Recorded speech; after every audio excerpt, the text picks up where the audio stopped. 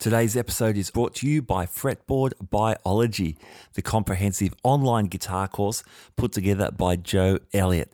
Now, Joe is not only a fantastic guitar player, he draws on his years of experience as the ex-head of guitar at the Guitar Institute of Technology and also at the McNally Smith Music College. Here's a few words from Joe about the course. If you're tired of wading through hundreds of random guitar videos and just want to become a better player, Fretboard Biology is your answer.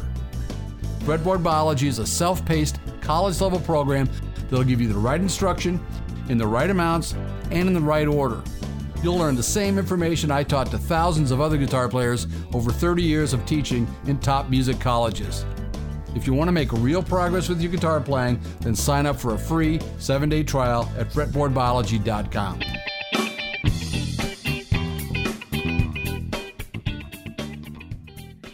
Welcome to Iconic Albums, except we're not doing iconic albums this week. We're talking iconic movies, just for a fun change of pace. I'm joined by Rob Rhodes. Hey, Matt. Hey, Gabor. And Gabor Jasika. Hey, Matt. Hey, Rob. Awesome. So if you're just joining us, here's the story. Iconic Albums is the roundtable the three of us do, where we choose an album that's influential in some sort of guitar sense. We talk all about it. This week we're talking about iconic movies. Now, the rules. Each host is bringing a couple of movies which feature some really cool guitar stuff. Now, the films have to be fictional. I mean, there's so many great concert videos and band docos. You know, that's another can of fish. But the parameters is it has to be a fictional film with cool guitar stuff. And we're going to jump in. It's a speed round. This is the top 9 films of all time with cool guitar, according to us. So let's jump in. Eddie and the Cruisers. This is one of yours, Rob. Tell us about it. It is. Now, this is a movie from my childhood that I keep watching it now. I think at least once a year I pull it out. It's from 1983. It's about a fictional band called Eddie and the Cruisers. And I think it's actually set in New Jersey in 1963. So it's kind of weird. It's like a period/future vibey band because they're a bit like Springsteen. And that sound wasn't really around in the 60s, but then they're kind of like Dion. And there's this real crossover. It's based on a book that was actually kind of like a murder mystery book. Written by P.F. Kluge. And it was written and directed by Arlene Davidson.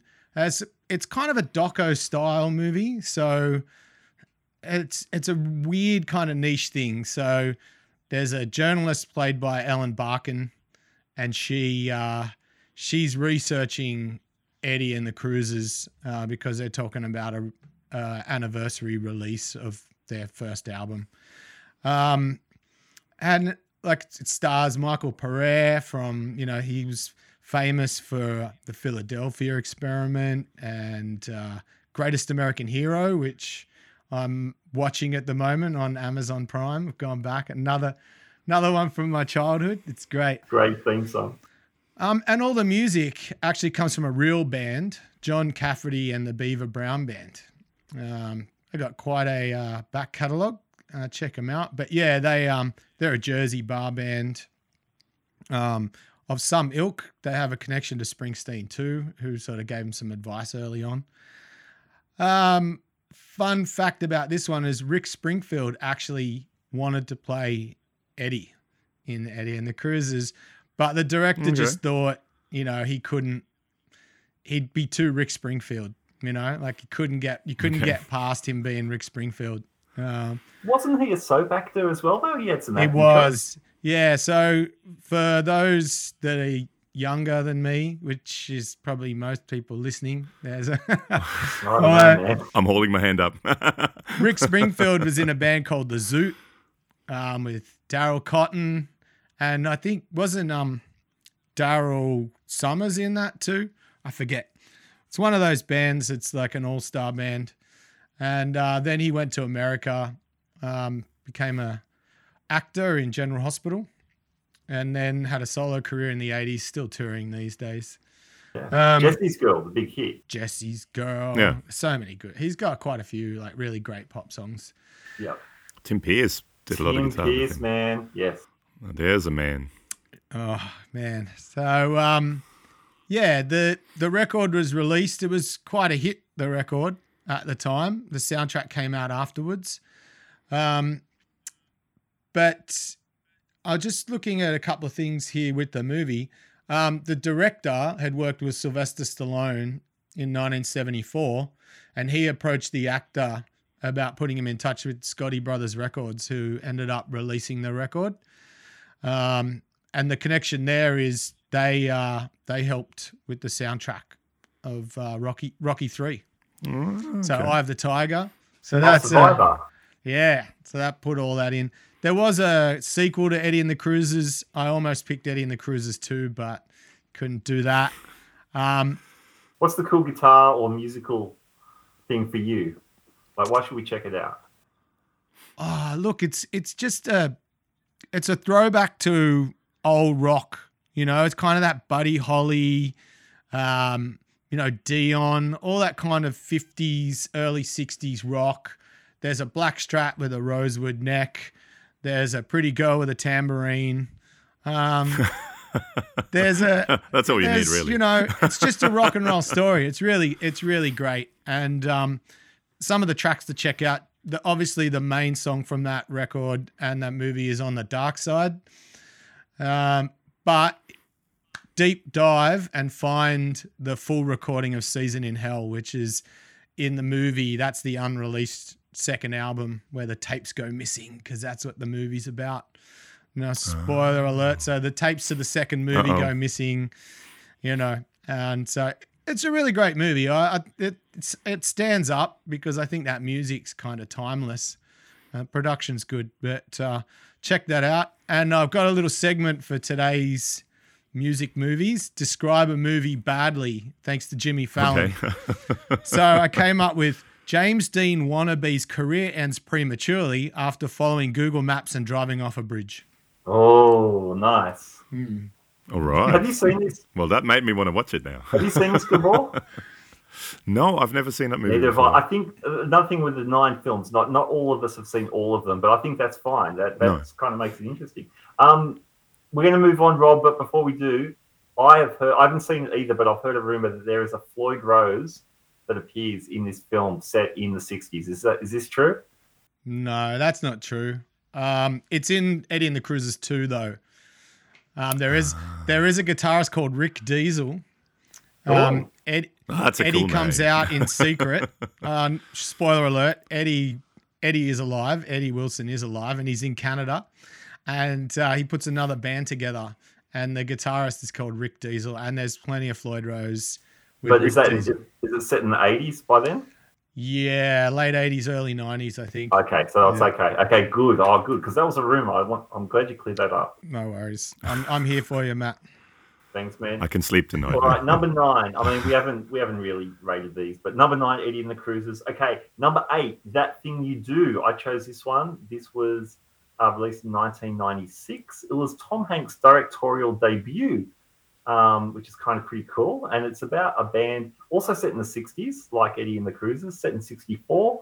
The band is called The Wonders. They're a garage band of teenagers. They have a hit with a song called That Thing You Do, and they're propelled into stardom and rock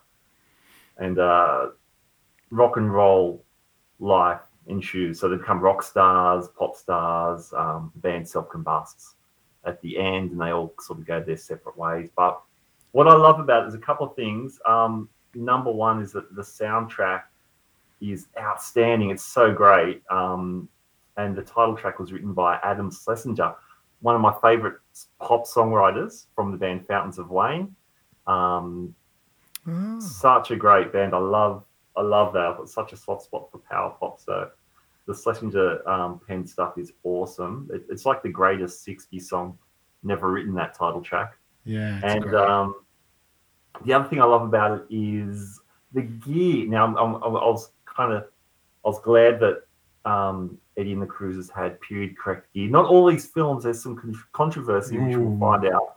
Oh yeah, we'll get to Yeah, that. man. Anyway, But the detail on this film is so precise. So when they're starting out as a garage band, they're all playing Silvertones. The Cool. lead singer's got a Gibson Les Paul Jr., which of course was like a student sort of guitar. But when they hit it big, they're playing like Rickenbackers, Fender Jag, jazz bass. And they've got Bassman stacks, the blonde ones. You know, it's even the gear follows the trajectory of the band, which I really appreciated. That's my that's the quick summation. Have you guys seen this one? Long time ago. I remember seeing it, but I wanted to watch it actually before today, but I didn't get around to it. I mean, wanted to watch it again. But yeah, I remember watching it, and I remember I quite liked it actually from memory, the movie. Feel good movie, but yeah, a little bit of guitar candy for the nerds paying attention. So Yeah, I loved it. My wife and I, we rewatched it just a couple of months ago, I think. Went through a lockdown Tom Hanks movie marathon, and this was on there. And I think they did the best thing about that movie. Like, there's a running gag because they changed their name to the Wonders, the spelling of it, where it was called the Oneidas. It's a bit of a running gag. But yeah, that is a killer. And it's similar with Eddie. You know, there's that 50s, 60s rock, you know, hooky rock stuff going on. My describe this movie badly come on. would be another typical Yoko breaks up the band story. That's harsh, man, but it's great. One last thing: the bass player. They just call him the bass player for the whole film. They don't ever give him a name. And in the credits, because I'm thinking, hang on, what's he called? It's TB player. TV player. The bass player. Awesome. All right, we're going to move along. But yeah, that thing you did, loved it. Feel good, cool chops. Crossroads, Rob. One of yours. Crossroads. Okay, 1986. It's a fake story about the search for Robert Johnson's missing 30th song that was never recorded, or was and went missing. I think every guitar player worth their weight in picks probably has seen this movie. It's a lot of picks. and if they haven't seen the whole movie, they've obviously seen, you know, the end scene with Steve Vai, the guitar battle. Yes.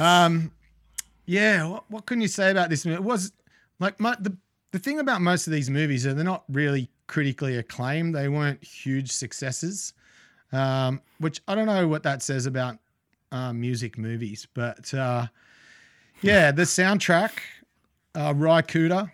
Yeah. The soundtrack, there's only a few songs from the movie in the soundtrack. And it's like a Ry Cooder solo record. Some of the classical stuff that's on there as well. But Ralph Macchio, the Karate Kid, he's the star. And he trained to do this role. Like, he wanted to actually play the guitar, but soon realized that it was beyond him. But he learnt enough. He made it look realistic. Fairly realistic. Yeah. He was tutored by Arlen Roth. So Arlen Roth, I think he's like a guitar magazine transcriber guy, and he's had a bit of history. Great slide player too. I think he was doing a lot of the music before Ry Cooder, or in conjunction. Somehow he got moved out of that a little bit as the production went on. Yeah. So this is, you know, Ralph Macchio plays a classical guitarist who's in Juilliard.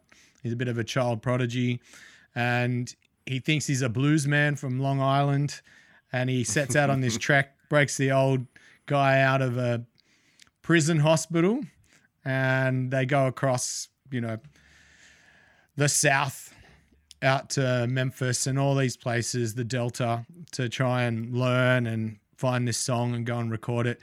But it's the whole sold your soul to the devil story, and they go there to try and, you know, get it back for Willie Brown. But yeah, the Eugene's Trick Bag is the main event in this movie, and some of the people that were approached to actually play the part that Steve Vai eventually took were Keith Richards, Frank Zappa, and Stevie Ray Vaughan. Oh, wow. Yeah, so but they settled on Steve Vai for the shred style. Steve Vai plays both guitar parts in that guitar battle, and Rye does the slide parts. The slide, Yeah, gear-wise, Ralph Macchio, he plays a 70s CBS Fender Telecaster with the block letter headstock. And they said they actually specifically chose that because they wanted the guitar to be able to stand up to the rigors of filming, like it was in the snow, like in the rain, like it got absolutely hammered in the movie, and they still needed it to be playable, and that's why they chose that. Nice. And Steve Vai, he kept it a secret for a while, but the guitar that he played on, it's a bit of a customized Charvel kind of thing that was built for him. The red thing. Yeah, the red guitar. And that piece is based on Paganini's Caprice 5, so loosely based. Yeah, which was arpeggios. Yeah, and that ties into Paganini too, because apparently he sold his soul to the devil for his music skills too. So it's like a nice circular thing. I've been trying to, but he's not interested. No, that's what does this movie hark back to for you guys when you first saw it? The first things for me was like, oh, the Karate Kid plays guitar. And I mean, it introduced the world to Steve Vai, I think, pretty much. Yep. You know, that's sort of the thing. It's and it always, I don't know, for some reason that always reminded me of that whole the Devil Went Back to Georgia thing. You know, the violin. Yeah, I don't know. It always kind of reminds me of that. But yeah, it's another one of those movies I watched ages ago. I watched it a few times, and it's one of those things you got to watch when you play guitar. Yeah. It's just you have to watch it. It's almost if you don't watch it, you're not a guitar player. I was watching it at 2:00 this morning. How about you, Matt? Yeah, as a teenager watching it, I loved it, especially the duel, especially when Steve Vai lifts up the guitar by the whammy bar. Yeah. And I was doing that in the lounge room, like, that was it. It was on then. With a tennis racket. What was I playing? Probably some Strat copy. The poor trem system. But yeah, great movie, man. And for a lot of us, I think introduced us to Steve Vai. Yeah, a couple of things. Nathan East has a couple of credits. He plays bass on the tracks from the bar bands. So as it goes through the Mississippi, there's a couple of bar bands. So he's credited on that.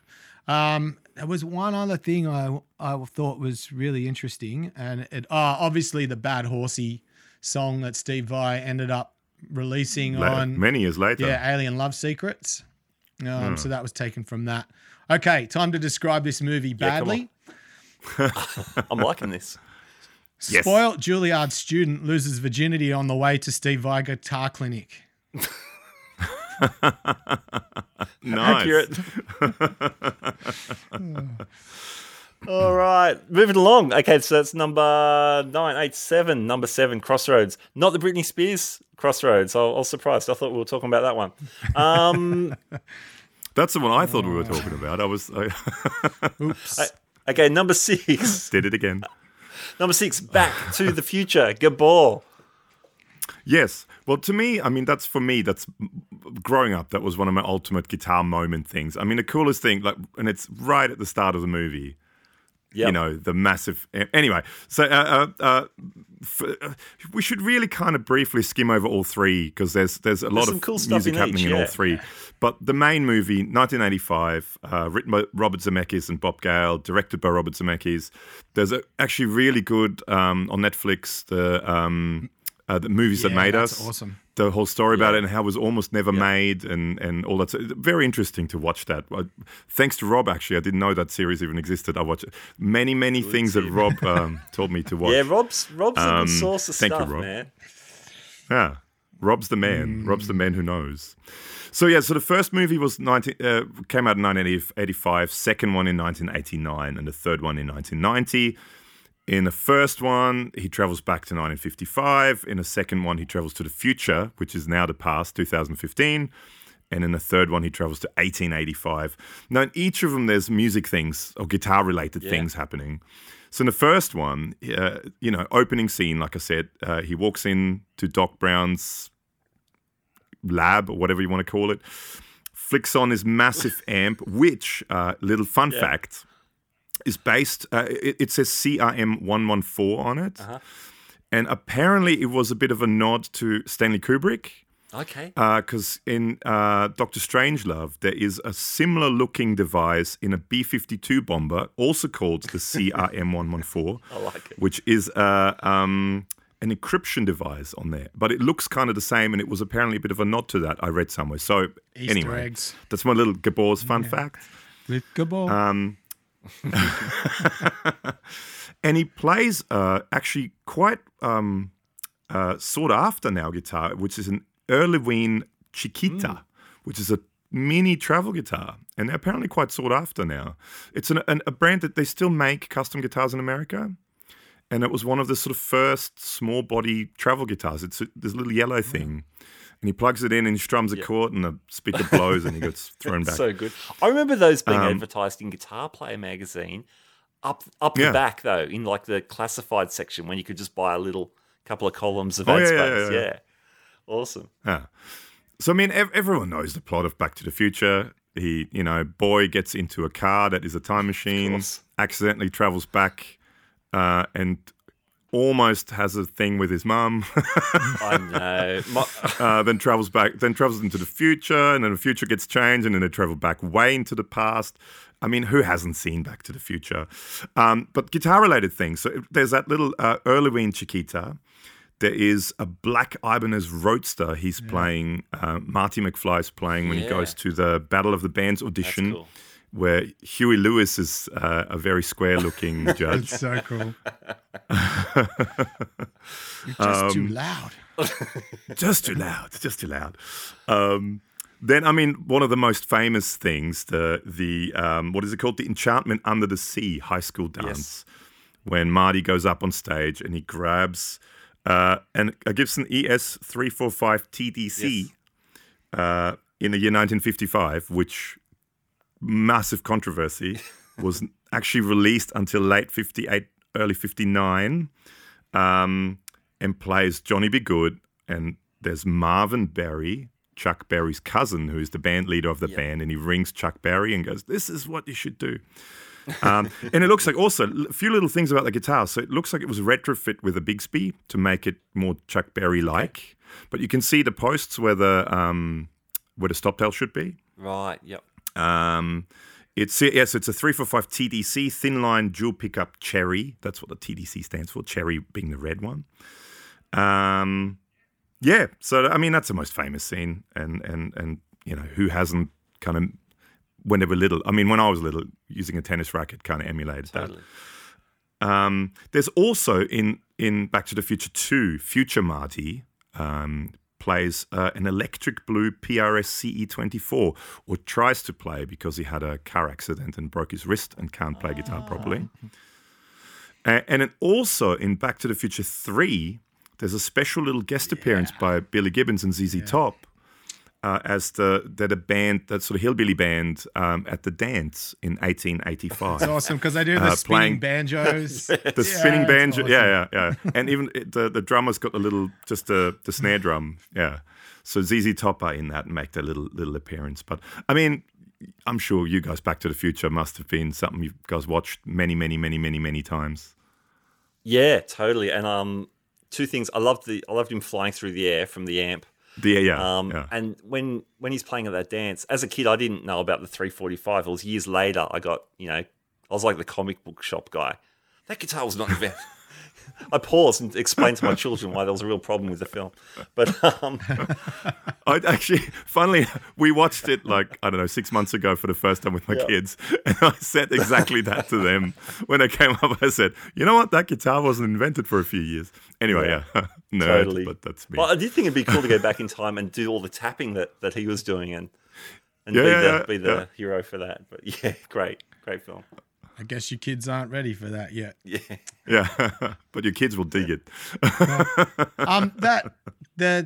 There's also the nod to Eddie Van Halen when he comes to his dad's bedroom and puts the headphones on him and inserts the cassette into the Walkman, and the tape says Edward Van Halen on it, and they just plays that, the whammy bar, big dive bomby stuff. That's cool. In that Hazchem suit, that yellow. And Hazchem suit. Funny throwback to the Toto episode, that Ibanez Roadster, which I think is the RS, might be the 1200 with the 3 single coils.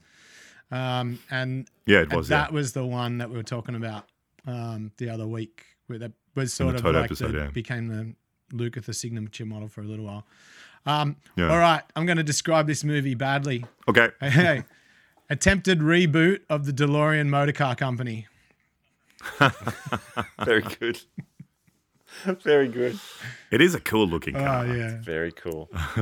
All right, we'll keep smashing through. Number 5 is A Mighty Wind. Now, A Mighty Wind, this was a film released in 2003. And of note, the quick summary is it was put together by the Spinal Tap guys. So it was written by Christopher Guest. Now, Christopher Guest, of course, is the lead guitarist of Spinal Tap, Nigel Tufnell.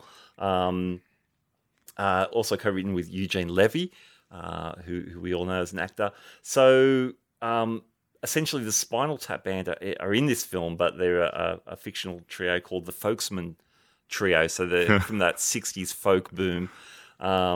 There's a couple of other bands. There's the New Main Street Singers. They're a Nuftet, so a 9-piece folk band. And there's a duo. Those guys are just the funniest they're the dudes. best. They're just the funniest dudes. They're the best. And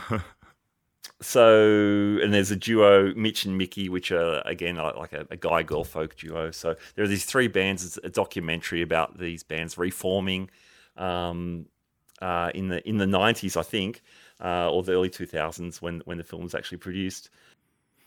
And it's just awesome. So it's got all the improvisation that the Spinal Tap films have with the actors. They don't have set scripts. They're just working off storyboards for scenes. But the musicianship is awesome. So Christopher Guest, Harry Shearer, who plays bass, and Michael McCain plays guitar and is the front guy. But those guys rip. Those guys shred on it, especially Christopher Guest. Oh yeah, they're great. Plays everything. He's a stringed instrument wizard. So yeah, I love that. John Michael Higgins he's an actor, but a great vocal arranger, and he arranged a lot of the vocal parts for the New Main Street Singers. And there's just so many classic band memes. So the 3 bands play at the festival.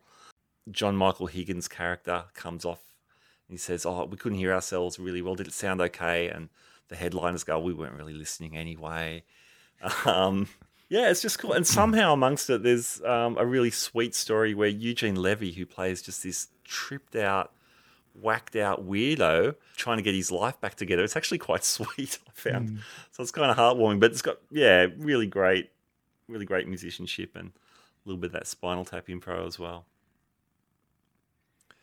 Have you guys seen this? Yeah, we watched it. We watched it last week, actually, because our internet was out. So we went to the DVD collection, and as is usually the case, I pick 6 out and hand it to the wife. Which one do you feel like watching? And she picked that one. So, we watched it again. I absolutely love this movie, and I love Jane Lynch in it. She's just, awesome. She's amazing.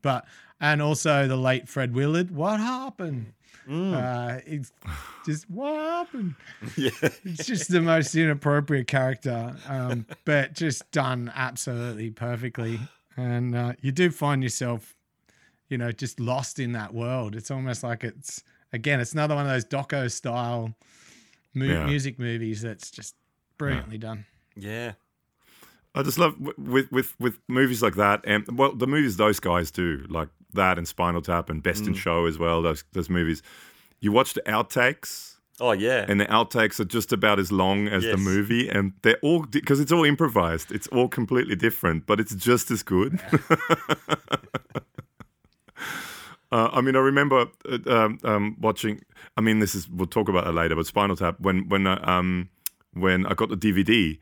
And it had the DVD of the outtakes. And the outtakes, I thought, in some ways, were almost funnier than the real thing, and it was longer than the movie. I've got that too. It's crazy. It's fantastic. Awesome, Rob. What's your bad description? Okay, the origin story of making a Murderer series 1 to 6. You need a bit of an imagination because they're all a bit wacky and kooky and could be serial killers. So, I just thought the origin story of making of a Murderer was maybe that's just my brain. Sorry. That's good. I like it. It's cryptic. I'm trying to think outside the box here. Yeah, you're killing it, man. That's good. This episode is brought to you by Fretboard Biology, the comprehensive online guitar course put together by Joe Elliott, ex-head of guitar at the Guitar Institute of Technology and the McNally Smith College of Music. I was one of the beta testers for the course and can say as a music educator, I was really impressed by the logical sequence of learning. The course has also been endorsed by players such as Brett Garsed and Greg Koch. For more details, check out the links in our show notes. All right, film number 4. We're counting down the top 9 films with cool guitar stuff. Roadhouse. This is one of yours, Rob. We're here already. My God. Well, Roadhouse is from 1989 and stars the Dirty Dancer himself, Mr. Patrick Swayze. Yeah. But most importantly, this is a Guitar Speak podcast, so it stars Jeff Healey and the Jeff Healey Band, one of the great blues trios out of Canada.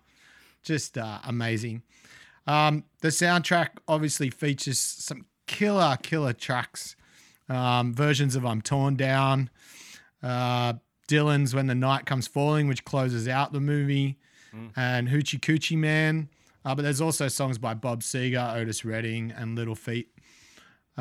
Healey, he features very prominently throughout this movie. He doesn't have speaking parts.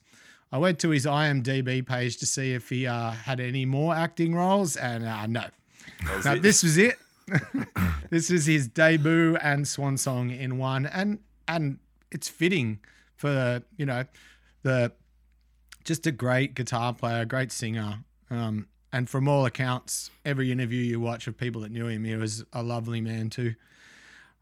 Straight into the gear, he's a renowned user of Japanese Fender Squiers, and that features pretty heavily in this, and the red Evans pickups that he's also pretty famous for. That's right.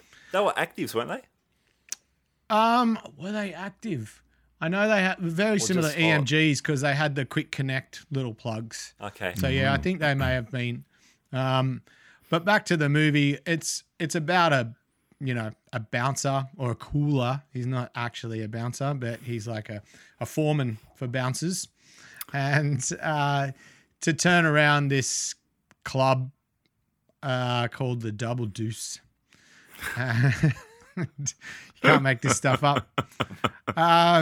So yeah, it's just a small town kind of story, but yeah, lots of fighting, but lots of great music. Like the music is second to none. Some fun facts: the opening of the movie features a band called the Crusados, which is, I'm guessing, Spanish for Crusaders. But this band was disbanded, and the lead singer, Tito La Riva, formed Tito and Tarantula, who feature at the Titty Twister Band in Dusk Till Dawn.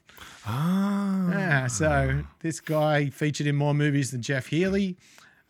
Just wanted to bring that up. Anyway.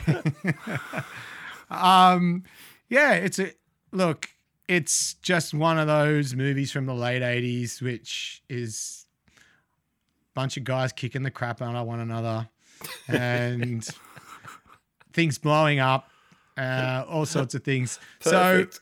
So just at this time, I just wanted to touch because, Jeff Healey's actually, apart from Steve Vai, who was, quite a featured guitar player, this features Jeff Healey, and I just wanted to give him some time. He used to use those big, heavy, triangular bass picks. Fender heavies. At that time, he was using Marshall 100-watt heads with 412 cabs, and his effects were prior to a DOD endorsement. Yeah. He I'm was- listening now. He was a DoD endorser. So he had the DoD overdrive, distortion, octaver, flanger, EQ, and digital delay, as well as their wah pedal. He really liked their pedals. The wah pedal's actually really good. Just throwing it out there. But anyway. Cool. But prior to that, he had a Tokai overdrive, Boss EQ, and an MXR flanger.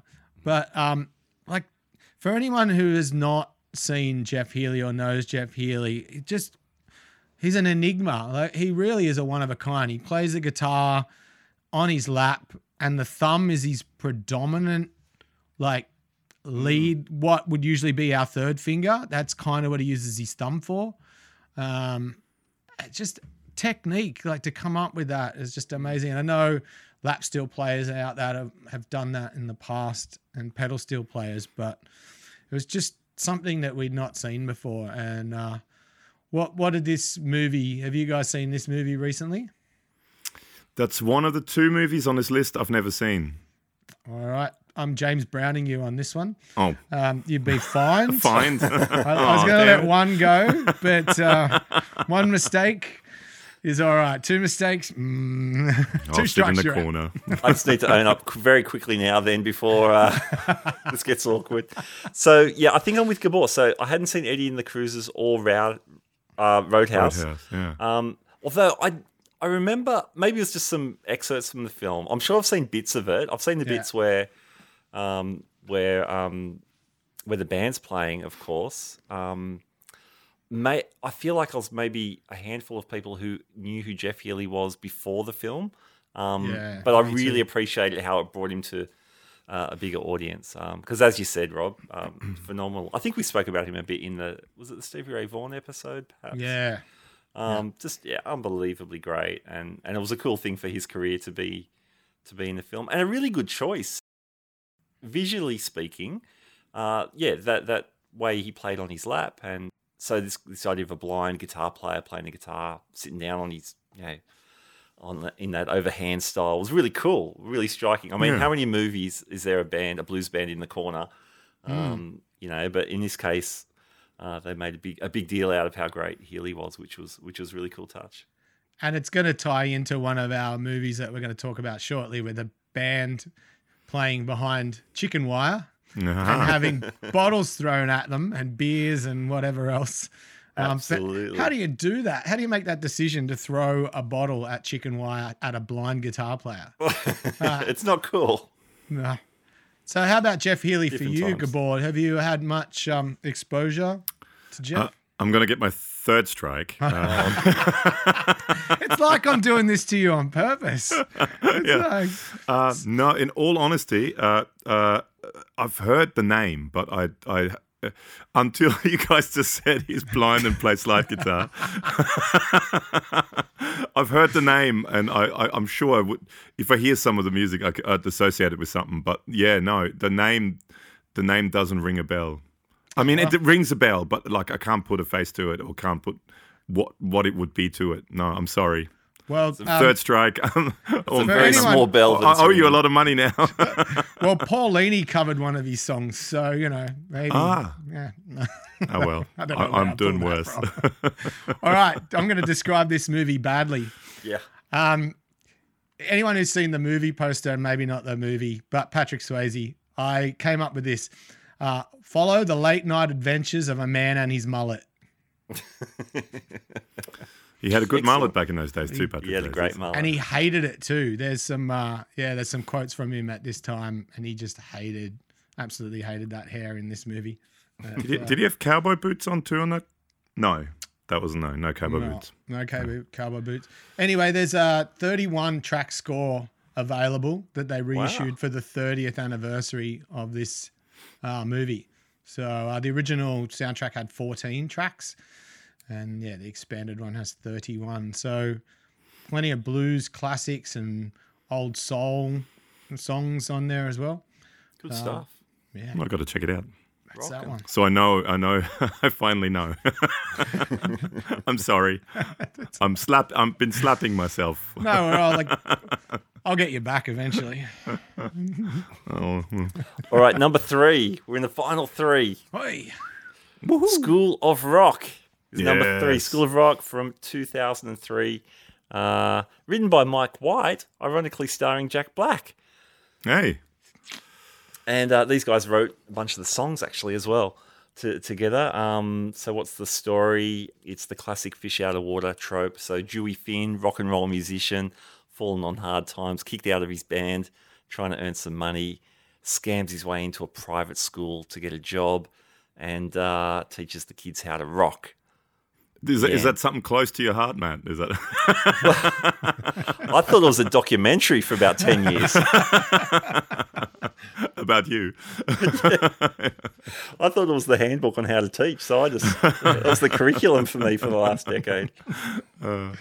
But man, it's such a great film. What are the cool guitar moments? There's so many of them. So the opening scene when the main Jack Black's character is called Dewey Finn. His band is playing in a nightclub to about 7 people, but they're going all out, and Jack Black is going super hyper all out. He's overplaying. He's doing the hand signals to the sound guy. Turn me up in the wedge. He's turning his amp. His tone's not happening, and then he shreds a solo for like forever. It's just that alone is so good. So many musician friends were raving about this film when it came out. It had so many great lines. But again, the soundtrack's really cool. Yeah. Jack Black's rock and roll evangelism is unparalleled. The way he sings guitar riffs to the kids, and cool thing about the kid actors in the private school who become a rock band, they're all chosen to be in the film for their musical chops above their acting chops.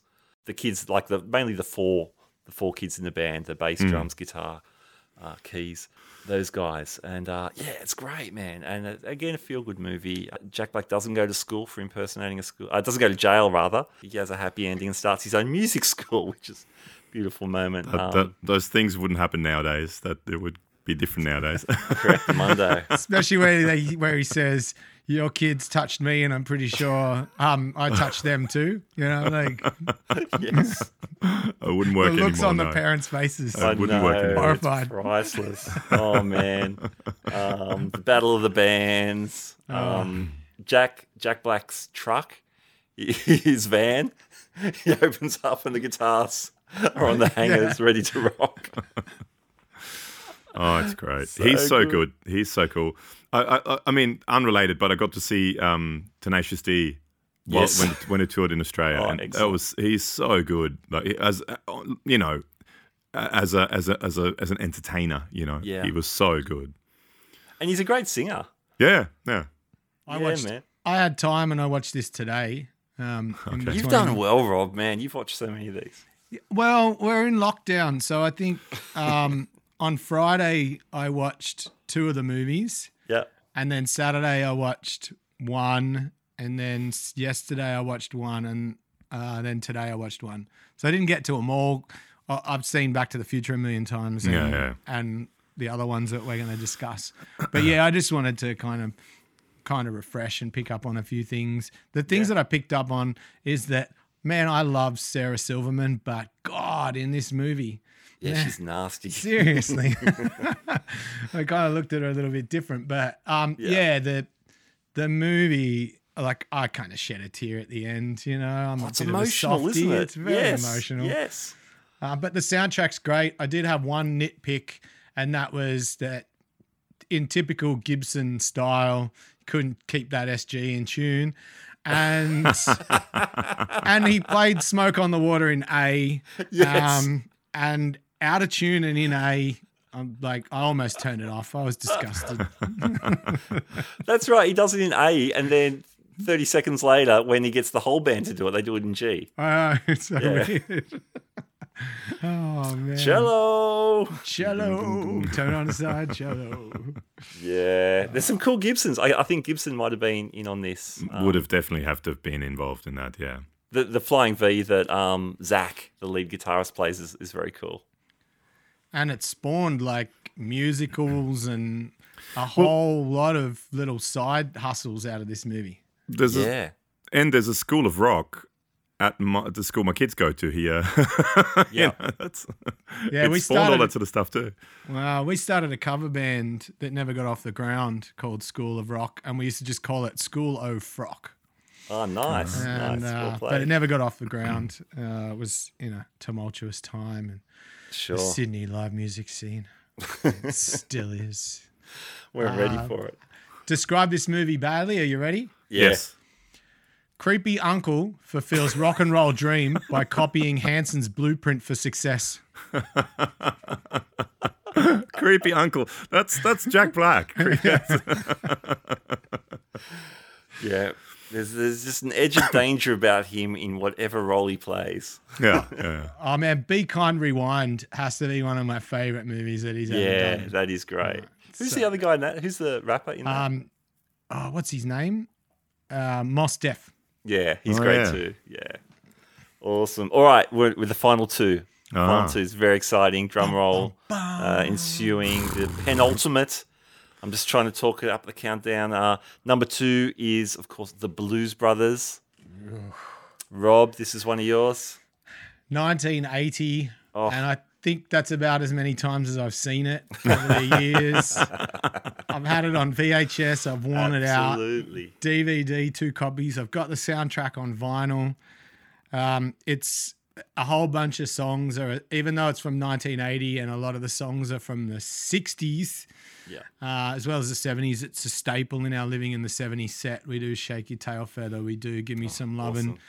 Occasionally we do Sweet Home Chicago, and we get a sax player in and do She Caught the Katy, Peter great. Gunn theme. We do little theme nights every now and again. Yeah, so it's a musical comedy directed by John Landis, stars John Belushi and Dan Aykroyd as Jake and Elwood Blues. And it was born out of a Saturday Night Live sketch, Yeah. which so many movies have come out of Saturday Night Live. It's crazy. It was one of the most expensive, if not the most expensive comedy film ever made at the time. Just for the car chase? It was crazy. A lot of Well, things. that's a lot of cars. Yeah, a lot of things. So Shopping I think 104 Oh, yeah. cars got totaled in that movie, Wow. including 13 different police cars. Well, yeah. So Why were policemen such bad drivers in 80s movies? I don't know. It's crazy. Look, they were really worried because, first of all, Dan Aykroyd wrote the script, and it was over 370 pages long or something. Yeah. So Landis took it away and had to rewrite the whole thing, bring it in a lot tighter. And then Belushi's issues with illicit substances kept slowing the filming of it down. So the studio was really cautious and only released it in a select amount of cinemas at first because they were really worried it was going to be a failure.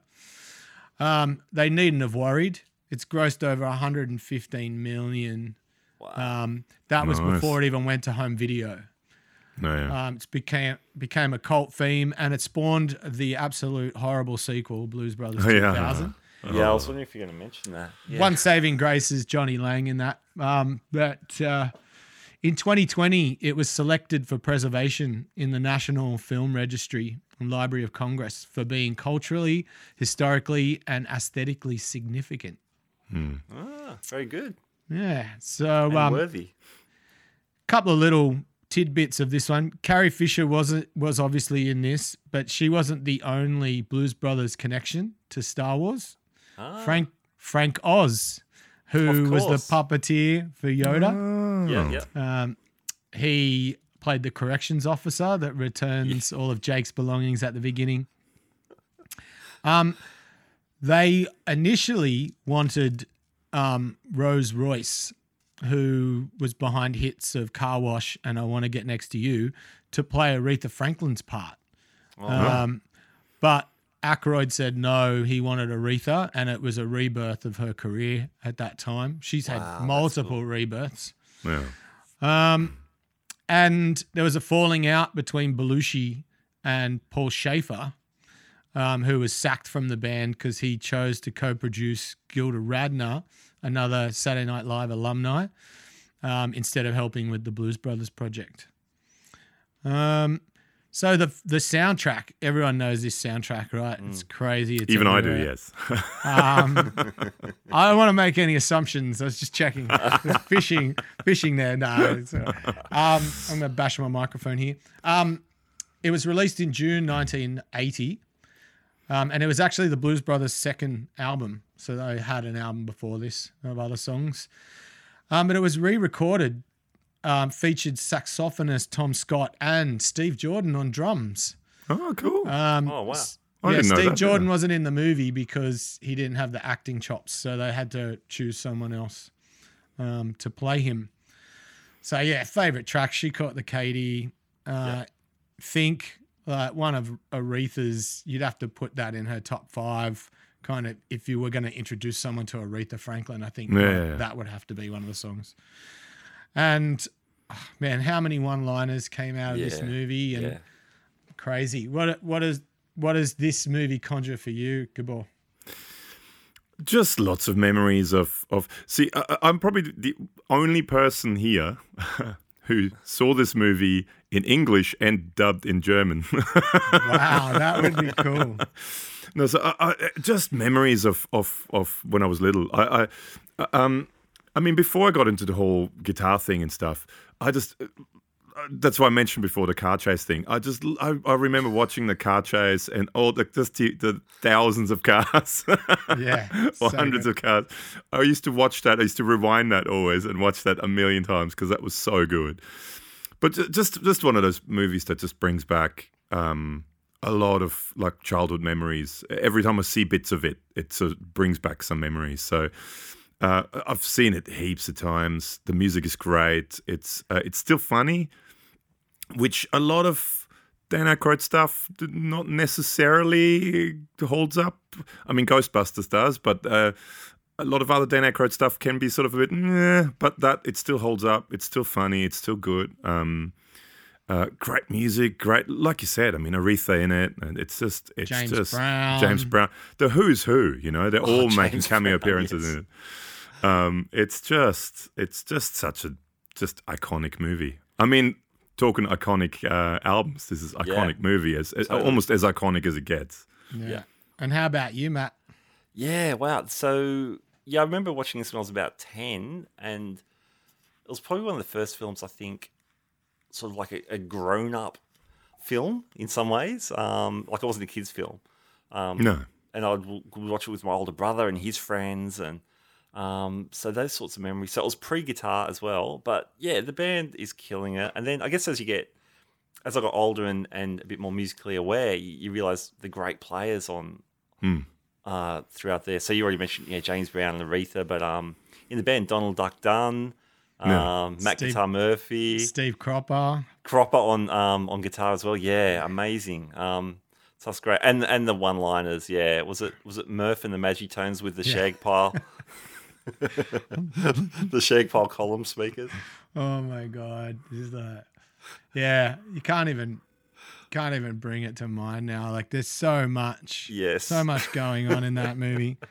Yeah, I think it was probably the first adult movie I saw, and for the time, for people that are our vintage, remember the original Gone in 60 Seconds too. It was just this era of car wreck movies. Yeah. I think that still might hold the record for the amount of cars wrecked in a movie. And that whole shopping centre, they just total. Yeah. Oh, so good. But like it's got John Lee Hooker's just playing in the street, playing Boom Boom. Yeah. I know. And obviously Ray Charles in the music store. Yeah. Where the little kid tries to steal and the blind guy shoots the wall. I just quickly looked it up. There's the list of the most cars destroyed in a movie. Yeah. Blues Brothers, 104. Blues Brothers 2000, 105. Maybe I wonder if they did that on purpose. I think they did. Probably did, yeah. But what do you reckon is the most cars destroyed movie? I mean, this is completely off topic. Oh, wow. Well, it's not Gone in 60 Seconds then. Nope. The original. Nope. It's from 2003, I give you that much. And 300 cars were destroyed. Jeez. Nah, can't bring The it to Matrix Reloaded. Oh, right. Really? 300 cars. Okay. That's crazy. Anyway, sorry. I think I missed that trying to understand what the Matrix was all about. I think I was concentrating too hard to notice all the cars getting totaled. Was that the one where they were fighting on top of a car and they were going down a highway? Oh, yeah, and the then I highway think scene. That's the right. highway scene. I think that's Isn't the that one all in of the them? Matrix. It's on. Yeah, pretty much. Yeah. No, that's the one that they filmed on Southern Cross Drive and General Holmes Drive, like in Sydney. Oh, yeah, yeah. In the tunnels and stuff. Oh man, I actually love seeing our cities in movies. Like it's just something really cool. Yeah. All right, movie. Describe this movie badly. Where can I go with this one? 2 missionaries buy a police car and destroy the city of Chicago. Beautiful. That's pretty accurate. Yeah. All right, so Matt, I thought before we reveal what number 1 is. Yep. I think we might get bashed on the comments by a few people that go, "How could you forget?" Blah, blah, blah. Sure. So here's a list of movies that we considered before we got down to these 9: Purple Rain, Wayne's World 1 and 2, Rockstar, The Ruttles, The Adventures of Ford Fairlane, The Rose. It's kind of semi-biographical, but not really. Michael Jackson's Moonwalker, Bill and Ted's, all of them. Oh brother, where art thou? True. Josie and the Pussycats, Yeah. Scott Pilgrim, Pop Star, Never Stop Stopping, an Australian one, Boy Town. Had to put that in there. Whiplash. If anyone hasn't seen Whiplash, that's a killer movie. Go watch it. Oh, the drum. Oh, so good. Drum Speak podcast are covering that as we speak. Cool. Drum speak. Walk Hard, The Commitments. My pick, if you want something weird, The History of Future Folk. Killer movie. Like, so good. Very smart, very original. Singles, High Fidelity, Almost Famous, and the Airheads, which we talked about before. Yeah. Come on, the greatest puppet band of all time, the Muppets. Yes. Oh, and this one's a bit of a stretch, but there's a band in the Cantina and there's a band in Jabba's Palace. So Star Wars. 100%. And the soundtrack to Star Wars. Come on, John Williams. Yeah. Max Anyway. Rebo Band. Yeah. That's the Jabba's Palace. That's I always right. wanted to call a band Max Rebo Band. All right, Matt. What's number All right. 1? Number 1, drum roll. Gabor has chosen Spinal Tap. This is Spinal Tap, exactly. Come on, man. And I mean, we were just talking about one-liners, and I mean, this is the ultimate one-liner movie. Yeah. So this is Spinal Tap from the year 1984. It was co-written and directed by Rob Reiner. He also kind of starred in it as Marty DeBergi. Just their names, all their names, it's just so even good. The names are funny, yes. If you look through, if you go to Wikipedia and just look at the cast and all the names of all the people they played, they're just brilliant names. They're just such like English glam rock kind of an 80s sounding like. Anyway. So it's basic. I mean, if you haven't seen it, if you are a musician and you haven't seen This is Spinal Tap, give yourself a slap and go and watch it, because it is. I mean, it's one of the ultimate movies, and it's. Is it really fictional? Yeah, like as fictional as the Larry Sanders Show. Exactly. Yeah. So, I mean, I think this movie coined the term mockumentary. I think that's sort of where that term came from. So it's basically, if you haven't seen it, it's a fake documentary, a mockumentary about this kind of somewhat getting towards has been a little bit washed up kind of English band called Spinal Tap, who are doing a US tour, 1982 US tour in support of their new album, Smell the Glove. Oh, this stuff is so good. So the band is lead singer and rhythm guitarist David St. Hubbins, played by Michael McKean. Just the names are fantastic. Yes. Lead guitarist and backup singer Nigel Tufnell, played by Christopher Guest. On bass, you've got Derek Smalls, who's Harry Shearer, Principal Skinner, and all the Simpsons voices. Not Mo. Then on keyboards, you have Viv Savage and Mick Shrimpton on drums. Now, it's just one of those. It just follows the band on the tour, and like with before with the Mighty Wind, they had sort of a rough idea of what the movie was meant to be about, but it was pretty much all improvised. What they were talking about, all the dialogue, or most of the dialogue was completely improvised. Which is why watch the outtakes, because you see the same scene and they say completely different stuff, and it's just Anyway, so it's basically following this band, and of course, everything goes wrong because they're sort of a bit of a has-been band, washed-up band. A lot of the ticket sales are quite bad, so they lose a lot of venues, or venues get downsized, so they played like Air Force hangars and stuff like that. Also, all the major retailers refused to sell the album because of the sexist cover art, which then turned into it's just all black, and then they have there's an entire 10-15 minute long conversation they all have about what's good or bad about the black cover. I mean, it's fantastic. The stuff they say is just fantastic. Then also David St. Hubben's girlfriend, who's a yoga and astrology devotee. Just that. Kind of joins the band Yoko Ono style and creates a lot of tension. Stupid things like doing a drawing of stage props on napkins and getting the measurements wrong, and instead of it being feet, it's inches. So this thing of Stonehenge is getting lowered and it's 18 inches tall instead of 18 feet tall. Stuff like that, and I mean, from a guitar player's point of view, looking at Nigel Tufnell's guitar collection, which was also supplied by Norm's Rare Guitars. So Norm was kind of a consultant there from Norm's Rare Guitars in LA. Okay. And them talking about all their drummers dying. I wrote that down here. What is it? They all die of strange circumstances like spontaneous combustion, a bizarre gardening accident, choking on vomit, and then the other guy choking on someone else's vomit. It's just so funny. But yeah, looking at the guitars, the 59 Les Paul with a beautiful burst that has so much sustain. I can hear it now. You can go and grab a bite and come back and you'll still hear it. Don't look at it. And what is it? It's a 1960. I wrote it down here somewhere.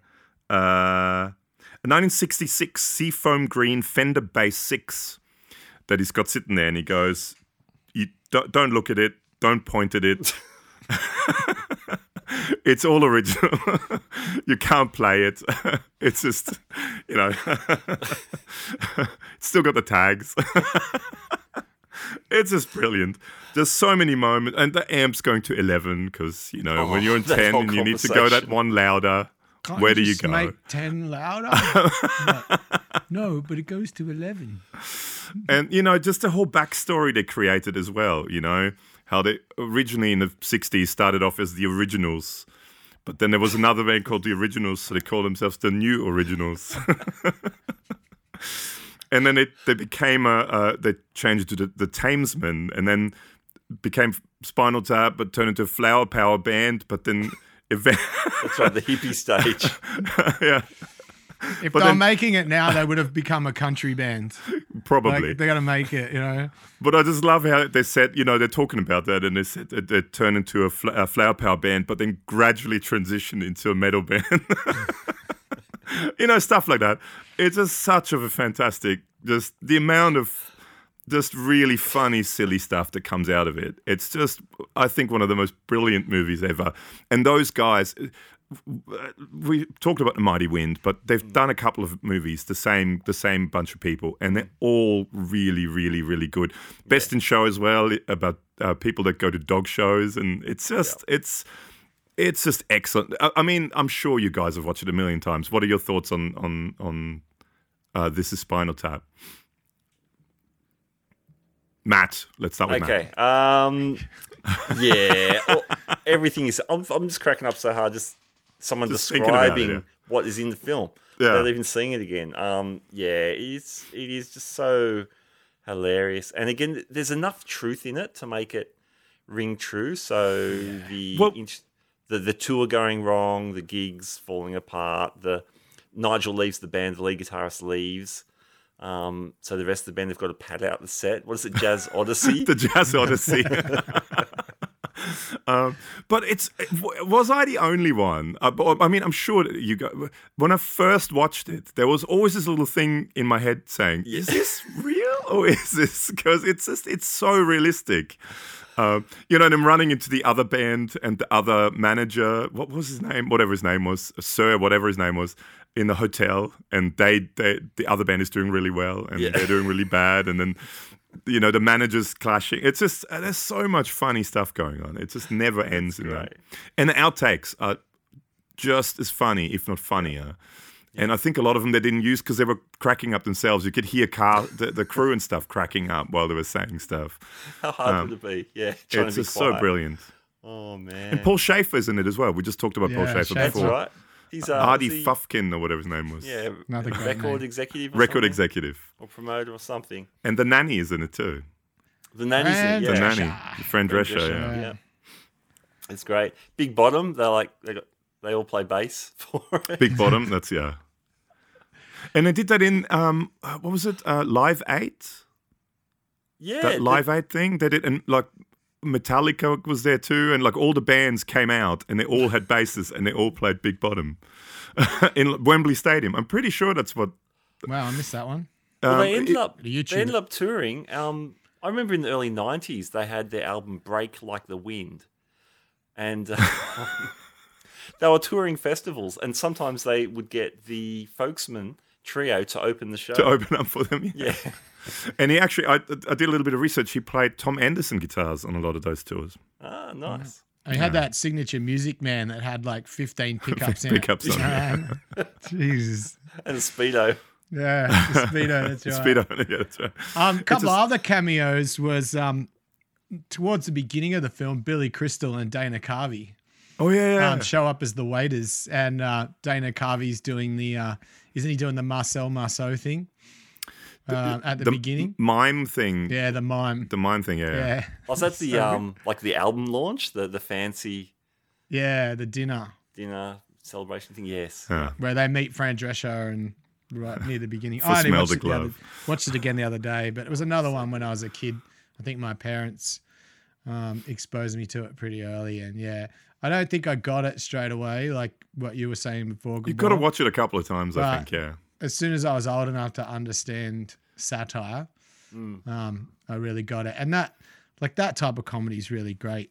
Well, as I mentioned, Larry Sanders, and then 30 Rock, and those shows that kind of mockumentary, as you mentioned. But yeah, I don't know. Obviously, Steel Panther come out of this Yeah. type of thing as well. Yeah. You know, very much informed from that. Oh, sorry, I just looked it up. It's just such gold names. The manager of the successful band, Sir Dennis Eaton Hogg. Eaton, that's right. Eaton Hogg. Because the names are so good. It's just such good names. Wow. Anyway, sorry, continue, Rob. No, that's cool. That's pretty much it for me. It is a laugh, and it is, I think there's at least something in this movie that we've all experienced. Yeah. Regardless of whether you've just been in a cover band, a local band, an original band starting out. I know I've definitely had weird radio transmissions come through my amps over the years. I've definitely turned up to gigs where, there's 7 people. Oh, that's pretty much all my gigs. At least they're paying for dinner. But yeah, it's hilarious, and we can really relate. And it, even though it is satire, it comes from a truthful place. They've just maybe amped it up a little bit more to make it funnier. But all right, I've got my Okay, one line. Okay, I want to hear that one. Yeah. all right. It kind of throws back to one of your comments, actually. Chronicles the weird and wonderful ways the drummers attempt to quit a failing dad band.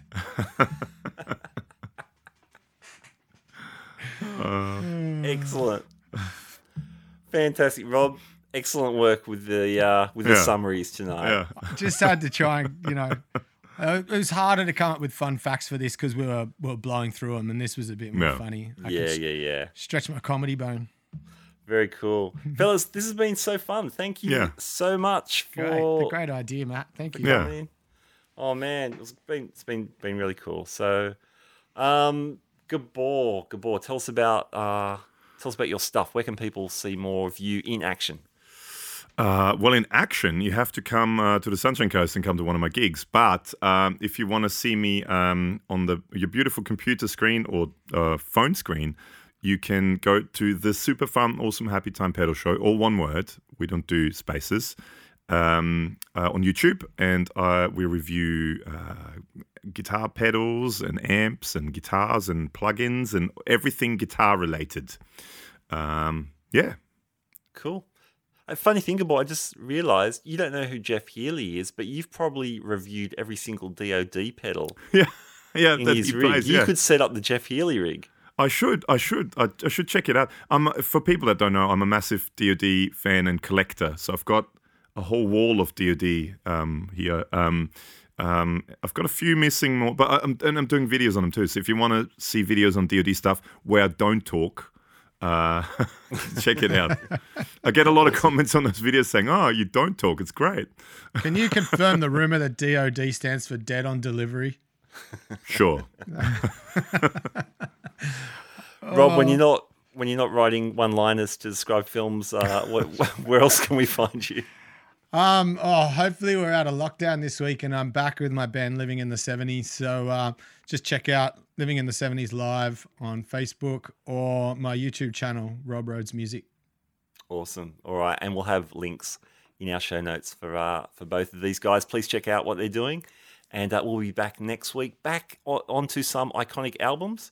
Woo. And it'll be great. Thank you, fellas. I'll catch you next week. Thank you. See ya. Thanks, guys.